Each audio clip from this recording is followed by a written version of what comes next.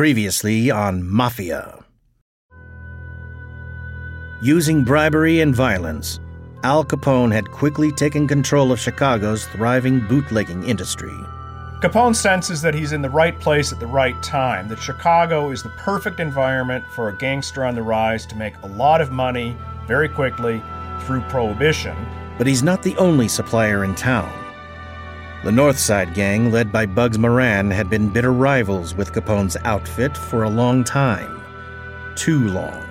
He thought he had to eliminate the Bugs Moran gang so he could be, if you want to call it, the boss of bosses. No competition in Chicago. They tried and failed to take out Al Capone himself. And Capone, lover of the spotlight, had just made national headlines with an all-out massacre. One that neither the law enforcement nor the other gangsters will stand for. This is broad daylight. This is not in some secretive, a farm field at midnight in the middle of nowhere. This is downtown Chicago, middle of the day, and ruthless assassination in a very clever way, by the way. This is Mafia.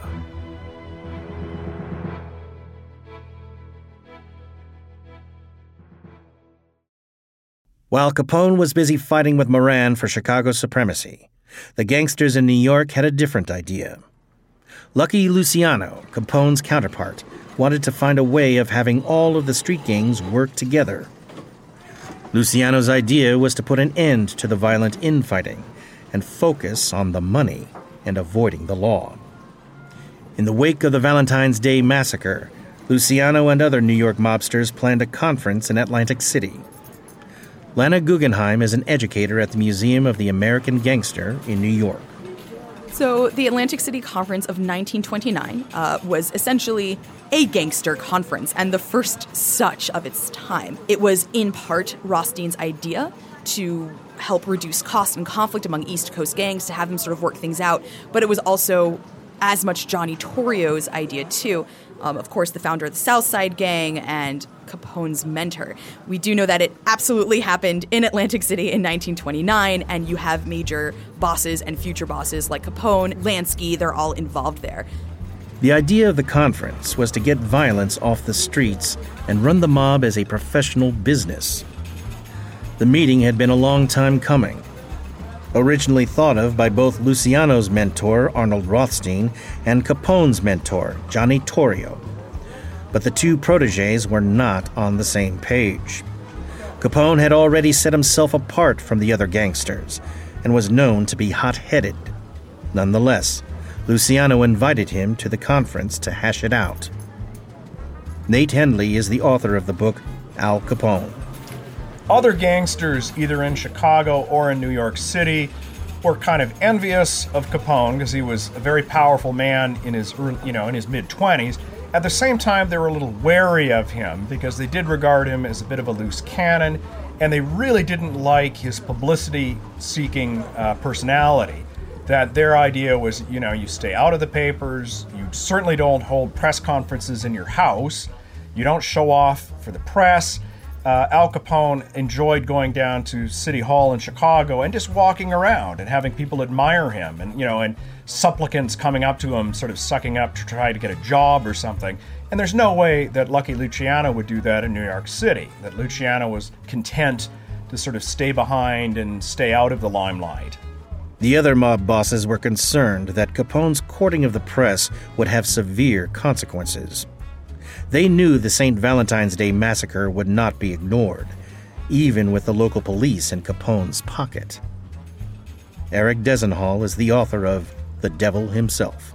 It was very rational for racketeers. As much as people think that they're these big tough guys who are afraid of nothing, they're very afraid of the government. And the last thing they want is to bring down the full force of the New York and the United States government on them. At first, Capone was thrilled to be included with the likes of gangsters like Nucky Johnson and Meyer Lansky. But soon Capone took issue with his competitors telling him how to run his business. And he stormed out. Lawrence Bergreen is the author of Capone, The Man and Era. After the Atlantic City Conference, when he was part of a national commission. This seemed to elevate Capone, but actually had the opposite effect. He realized that he had to carve up the pie with some other very important gangsters who would just as soon shoot him as have him as a business partner. Just as Luciano warned, Capone's wild killings soon came to the attention of one of the most important people in America. Selwyn Rabb is the author of 5 Families. Capone's first big mistake, blunder, was his rivalry with Bugs Moran. He thought he had to eliminate the Bugs Moran gang so he could be, if you want to call it, the boss of bosses, no competition in Chicago.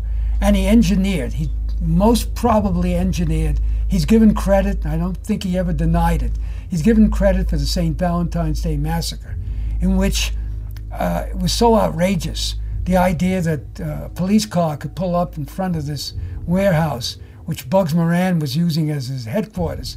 And the idea was to get Bugs Moran. And these police officers came in uniform, fake police officers, lined up these 6 victims, and then signaled for the real gunmen with Tommy guns to come in and mow down these poor victims. Now that was too outrageous. That was his first big blunder. He didn't understand the Roaring '20s was ending. And moreover, there was a new president, Herbert Hoover. And his first thing was he was confronted by headlines from coast to coast about this massacre and about these outrageous activities in Chicago. The local Chicago and Cicero police force had been bribed into compliance with Capone, even into tentative allyship. But this was not on a national scale, and the massacre had garnered Capone national attention. So yes, Capone controlled the Chicago Police Department, a lot of the politicians, but he didn't control Washington or the federal agencies. And Hoover simply unleashed everything that he could, including the IRS auditors and the Treasury Department investigators, to go out and get Capone, and they did. The newly elected Herbert Hoover couldn't let one of the United States' largest cities be run by gangsters. He launched a special task force with one key mission: get Capone. Well, the president is outraged and decides that something has to be done now to make Chicago safe again.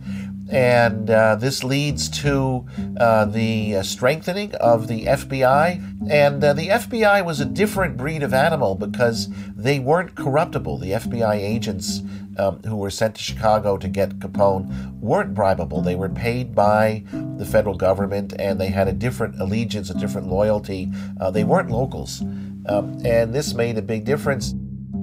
Some of the gangsters tried to get the heat off. They told the press Capone's outfit was disbanding. In the meantime, it was decided Capone would have to lay low. Thomas Repetto is the author of American Mafia. And they decide Al has to disappear. Now, there are a couple of ways to disappear. Torrio was there. Torrio by then was working in the East. He said, Al, you've got to disappear. Now, there's one way, and you know what that is. And that'll be the way. Or find a way to get yourself arrested. There was safety in the one place no one would expect a notorious gangster to want to go. After the massacre, he had to flee the city. And the mob said, you've got to get out of public sight. So he went to Philadelphia and got himself arrested for carrying a gun. So he went down to Philadelphia. A detective happened to be just strolling past when Al arrived. The detective had been a guest at Capone's home in Florida a few weeks earlier. But he just happened to be strolling by. He arrests Al carrying a gun.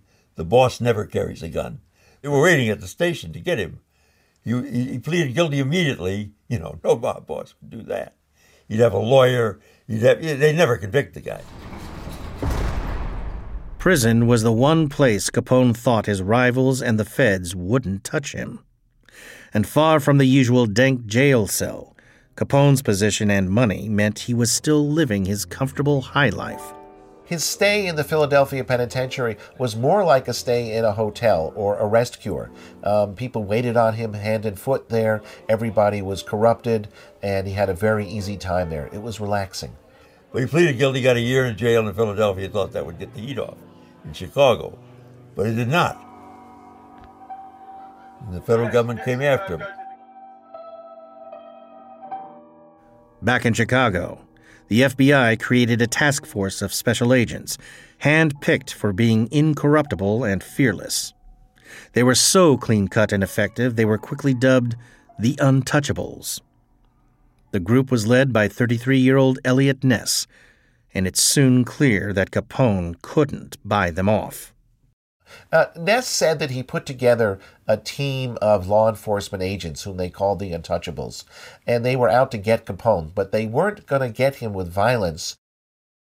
Back in his Philadelphia cell, it had been 10 months since Capone put himself in prison. But now, Big Al was ready to head back to Chicago. But when he returned, he found the government had dragged his reputation through the mud. Al Capone was now public enemy number one. When he went back to Chicago, things weren't the same anymore. He had to fight for his place in the sun, and he was beginning to lose control of the phenomenon that he had started. Other gangs were moving in very quickly, and so was the federal government. And there was a sense that the lawlessness, the unchecked lawlessness of the Prohibition era was beginning to wind down. The obvious move for Capone would have been to lie low once again. But he couldn't resist the publicity. So Capone decided to organize his own charm offensive. Lawrence Bergreen again. Capone decided to improve his public image by opening a soup kitchen. This was a symptom of the failing economy. And, the boom 1920s were ending. The Depression was starting. Many of the working men who were his people were out of work. So he wanted to play, again, the Robin Hood figure.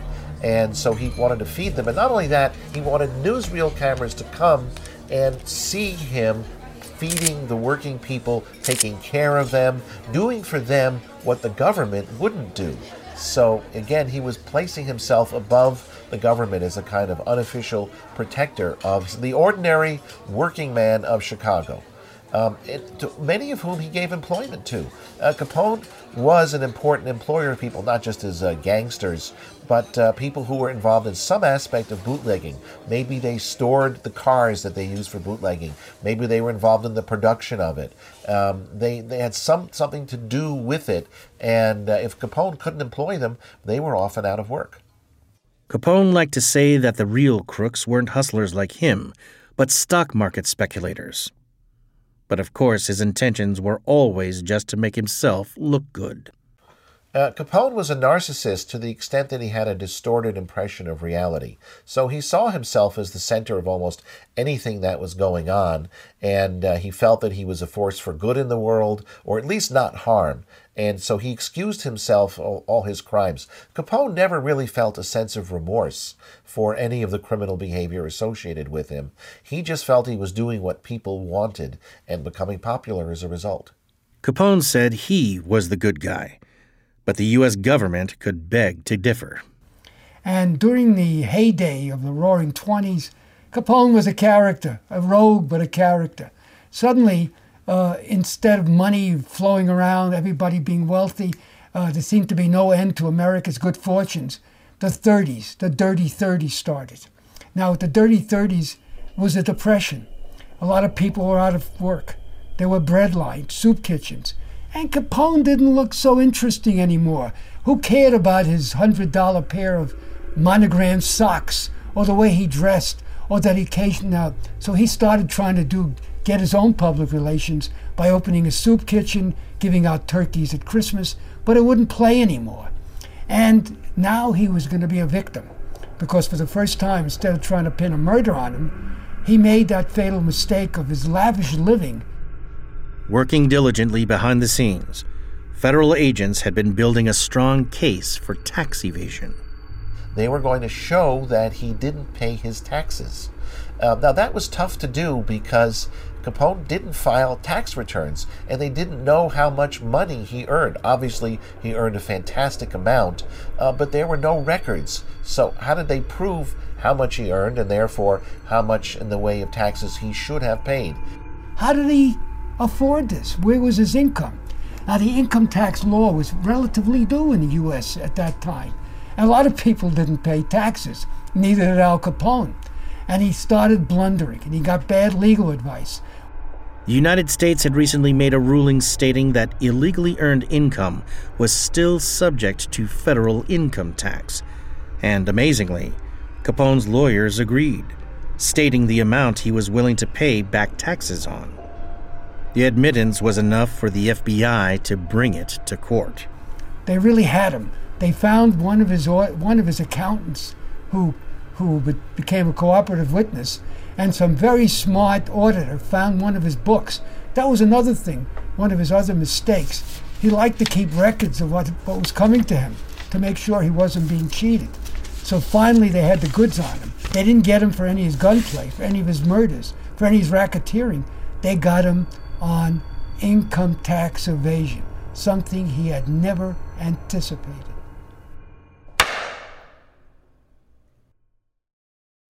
Capone's indictment hit the headlines, but he wasn't bothered by the charges. He would be able to buy his way into a plea bargain. When he found out he was under investigation by federal auditors, he wanted to cop a plea, make a plea bargain, admit that he had not paid taxes for several years. In the courtroom, Capone stood strong, confident he would be fine. He pled guilty. Well, Capone's tax trial was in some ways a farce because nobody took it very seriously. There wasn't a sense that this was going to be the end of Capone.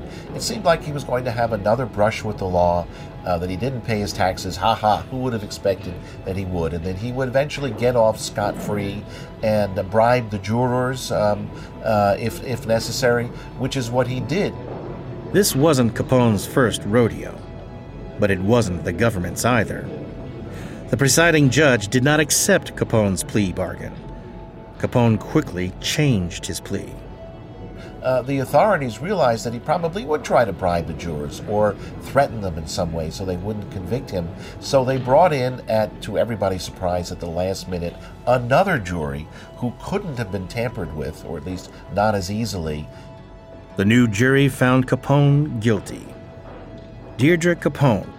But it was in the late 20s that the United States decided to add to their income tax law that all money needed to be declared. So when Al Capone discovered that, he offered the United States government $1 million to take care of his back taxes, but they wouldn't take that. Now, it was Al Capone, it was also my grandfather, who got arrested for income tax evasion for the same amount of money for the same years. My grandfather got sentenced to 3 years in a federal penitentiary. Al Capone got sentenced to 11 years. The boss was insulated by 10 levels from the kind of stuff going on in the streets. But income tax was a different story. They brought an income tax case against Capone, convicted him, and he got 11 years for income. Nobody got 11 years for income tax violation. That kind of case would have resulted in 18 months or something. When Capone was given the maximum sentence for income tax evasion, which was 11 years, he was stunned. His lawyers were stunned. Everybody was stunned. It didn't seem possible that one could be jailed for such a, quote, minor offense. Of course, the government wanted to make an example of Capone, and so they used this as an occasion to give him the maximum. At least they thought they would keep him off the streets and out of harm's way for several years. Capone's downfall made headlines across the world. Meanwhile, in the underworld, the other mobsters were not sure whether to be happy or afraid. I think other gangsters rejoiced that Capone was now no longer at large. On the other hand, they were afraid that the same thing could happen to them. The other bosses were afraid that Capone's fate might become theirs, that they would also be jailed for income tax evasion. And that gave them even more impetus to remain secretive, to stay out of the limelight, to leave the country if they could. But anyway, to avoid the kind of attention that Al Capone got. Well, part of that was simple. All they had to do was stop having press conferences or, they remained in the shadows.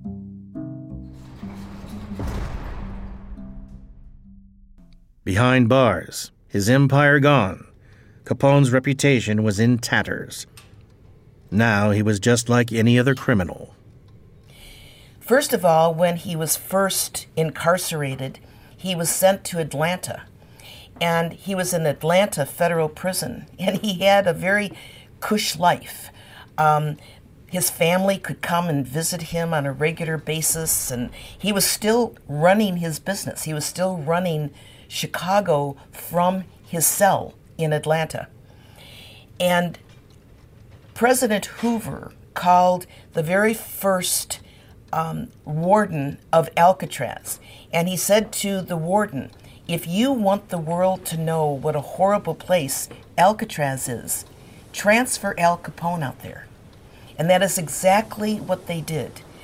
Now, when you go and visit Alcatraz, what you do is you get on a ferry, and then you take the ferry out to the island.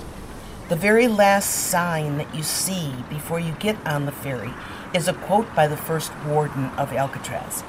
And he is quoted as saying, Alcatraz was opened to incarcerate irredeemable men, men who could never return back to society. Capone was soon moved to the island fortress of Alcatraz off the San Francisco Bay. The move was done mostly for the government to show off to the press. America's most notorious criminal was now in its most notorious prison. Alcatraz was designed as a jail for super criminals. It was offshore. It was considered impossible to escape. Prisoners spent most of their time in isolation, and it was considered the ultimate weapon against criminals, and the most modern. It's today. You can visit it. It's a national park. So you can go visit Al Capone's cell. He was in a 6-foot by 10-foot cell, and they put him on the outside where he could look across the bay at San Francisco. By the time he was there, Prohibition had ended. Prohibition ended in 1933. He was sent out to Alcatraz in 1935.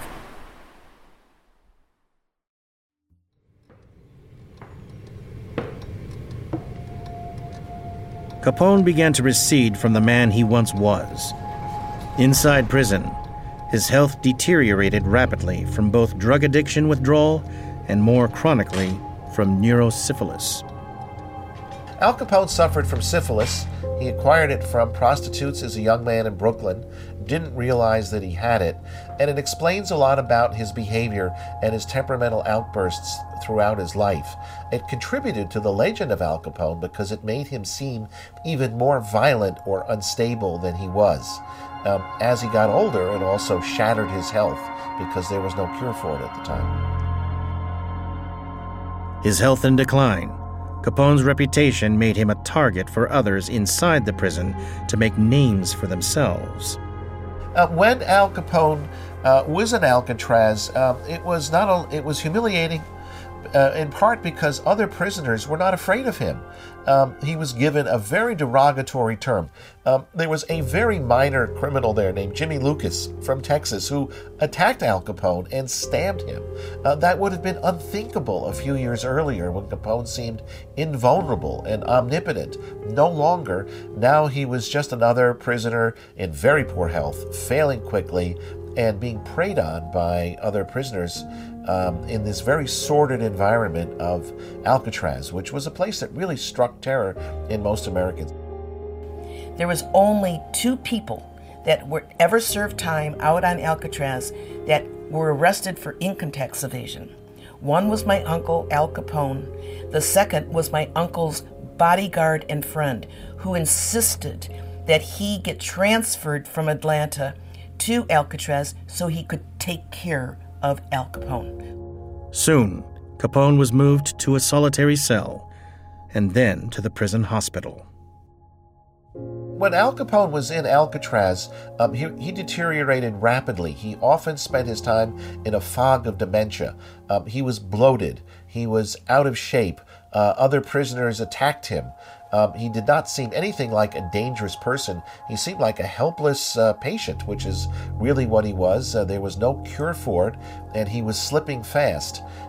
He spent his time in irrational kind of behavior and was unable to conduct any sort of business with his former rackets. He was a lost soul. In 1939, Capone was released from prison due to his medical condition. The neurosyphilis wreaked havoc on his brain function, and he needed to be cared for. He went to his home in Miami, where his brother and family conducted business in his stead. But it was such a different era. Prohibition was long gone, and even the Depression was over. The war was coming. Capone was a holdover from another era, almost a joke and a kind of a tourist attraction. Al Capone's career was a short, fast ride. By the time he was 27, he was the most powerful and best-known figure in Chicago. He was a national figure. He was immensely wealthy. In today's dollars, he would have been a billionaire, and he didn't pay taxes. And he was very influential. He wanted to go into politics. He fancied himself a good Samaritan, oddly enough. But once the syphilis set in and began to deteriorate, his personality deteriorated and his judgment went, and once the federal government went after him for taxes, his fall from grace came very quickly. From the time he was 32 or so on, he was no longer the Al Capone of legend, and by then the Prohibition era was over. His basic income had been evaporated. It was here that Deidre remembers meeting Capone for the first time. My mother was pregnant with me at the time that Al Capone got released from Alcatraz. And she told me the story that the family had a big party for him in Chicago when he got released. And my mother said that Al was there, but he would come up to her and say, "Who are you?" And then he would go over to his own sister and say, "Who are you?" The very last days of Al Capone's life were first he came to Chicago and he was spending Christmas at the Chicago home. I remember going into the Chicago house and my grandmother decorated the Christmas tree and it was covered with real candles burning on that tree. It was an awesome sight for me. I was 7 years old. And of course, Al Capone was there and he loved to dress up as Santa Claus. And I have a picture of me on his lap when he was dressed up as Santa Claus. So this would be 1947. Well, he came down with pneumonia. Capone's last days were spent with his family. He died of a stroke that brought on a coma.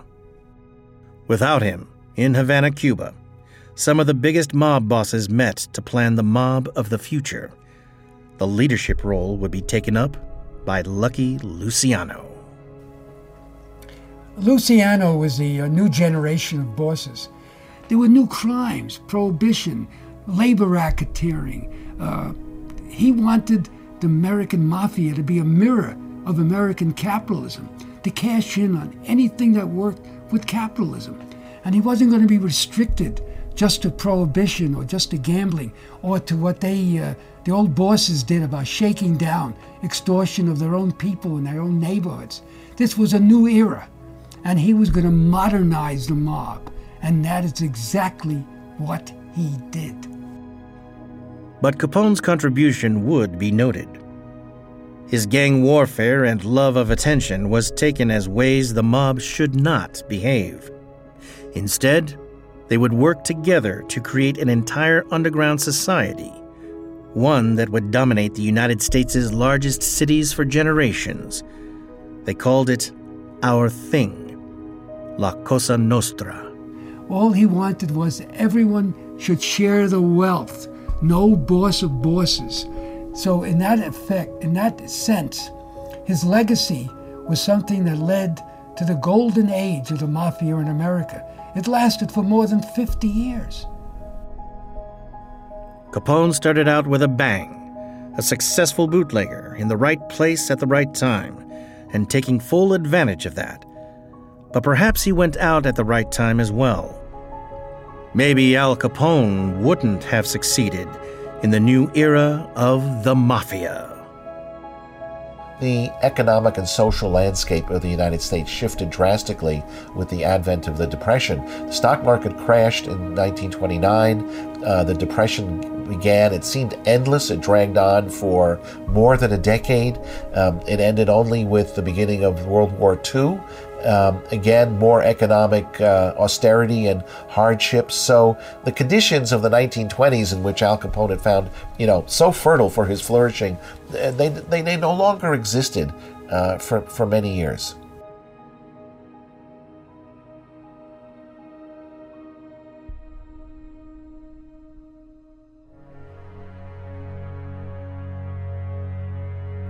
In the next episode, a lucky break lands a butcher's apprentice as a forerunner for a career mafia embezzler. Roy was the person who got things done on the street. He was the earner. He was the one that was involved in the business and was the one to see that if there was any risk to that business, he could roll his sleeves up and do what was necessary to protect the families. With a knack for crime, Roy DeMeo found himself in the world of money laundering, pornography, and stealing cars. So what had happened is Roy moved into it, organized it, but then took it a step further. Said, well, if we're not only going to lend money to legitimate people, he did dentists, doctors, lawyers, firemen. He said, we're going to do bad people. And the bad people are going to pay us because we'll kill them if they don't.